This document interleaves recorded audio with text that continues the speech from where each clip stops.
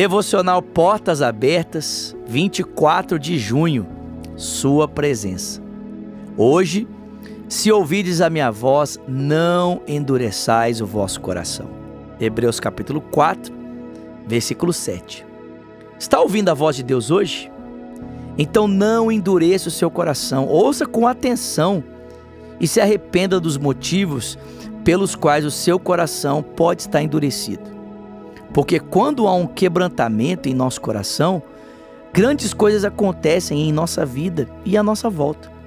É na presença de Deus que o coração se quebranta, por meio da palavra e do Espírito Santo. Cultive uma vida de comunhão com Cristo e busque pela presença de Deus. Gente, a gente muitas vezes não encara o arrependimento dessa forma, mas arrependimento é uma bênção que Deus nos concede. Sabe, a gente precisaria olhar mais para o arrependimento como uma dádiva tão preciosa que Deus nos dá, porque a mudança que nós experimentamos na nossa vida, ela é o resultado direto do entristecimento que Deus gera no nosso coração pelos caminhos errados que nós estamos trilhando. Ou seja, se não fosse o Espírito Santo ali, né, cutucando, mostrando para você, olha, esse caminho está errado, você precisa mudar, nós continuaríamos andando nos caminhos de morte, colhendo frutos para nossa destruição.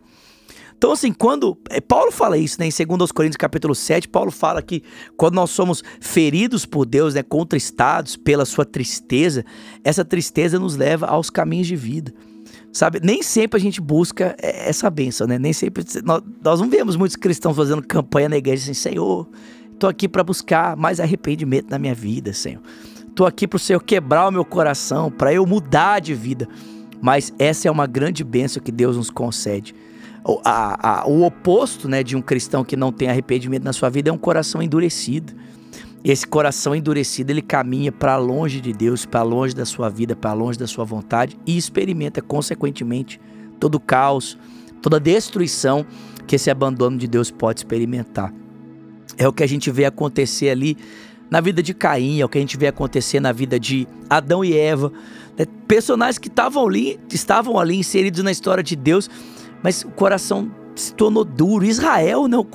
Olha o povo de Israel, gente, quantas catástrofes, quanta dor esse povo não experimentou por causa do endurecimento do seu coração.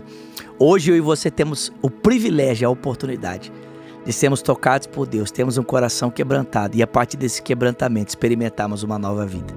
Então meu convite para você nesse dia é, peça a Deus, Deus me dá um coração quebrantado, porque é um coração quebrantado o Senhor não desprezará.